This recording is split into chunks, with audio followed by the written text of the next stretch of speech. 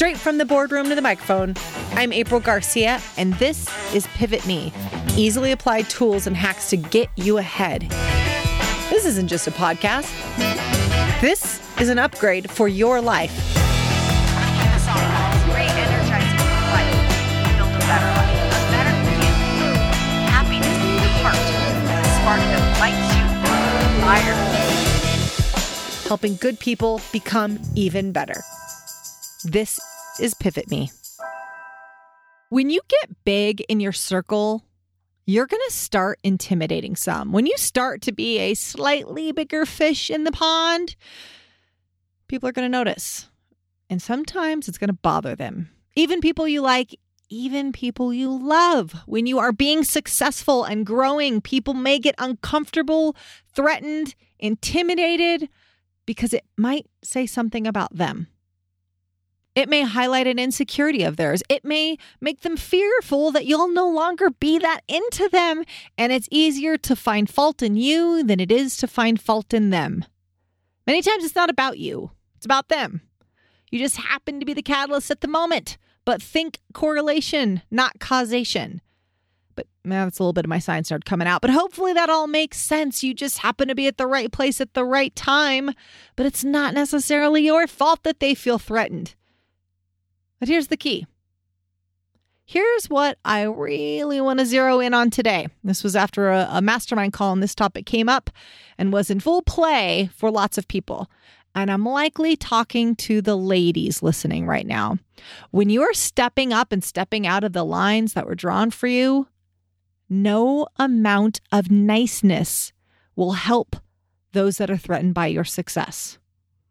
Listen to me. You cannot be polite enough to quiet them, to ease their concerns without being small. It's just not possible. And sometimes haters are going to hate. As one of my clients, Chris, said this morning, when I get haters, I say thank you. It's a compliment because it's a sign of growth. I've gotten big enough for someone to hate on my success. And I love his approach. I love his positive way of looking at it, but it's not always just trolls on the internet. Sometimes it's people close to us. That's the hard thing. Here's the truth tea. We got to drink sometimes. Sometimes people you intimidate, the people that are threatened by you, might be people that you love. When Sally in accounting is threatened by you, Sally gets upset about your promotion or your long vacation plans. It's not that bad. You didn't really like Sally. In fact, a lot of people don't like Sally. You only sit next to her at team meetings, but you can handle that. She's mean mugging you at the company potluck, but Sally can suck it. What about someone closer to you? A friend, a sibling, a partner. I've seen it play out so many times, but you need to keep moving ahead. Keep taking steps forward. Don't get small because they're bothered by your ambition or success. Keep moving. Keep moving. No amount of politeness, no amount of bake sales or volunteer work or quietness at the table you deserve to be at will help. Stand up, stand out, keep pushing, keep hustling, bring as many people along as you can in the process, but do not get small because someone is intimidated by your success, your ambition. If it is someone you love and respect, let them know they're still very important to you. Let them know there is still space for the old them in your new life. In this new version of you that you're creating, let them know that they're still important to you. They don't have to change just because you did. If you love this person, manage it with kindness and patience. But don't manage it by being small. You weren't made to be small, so don't you dare act like it. Are some people going to be bothered by the work that you're doing? Yeah, but you're worth the work.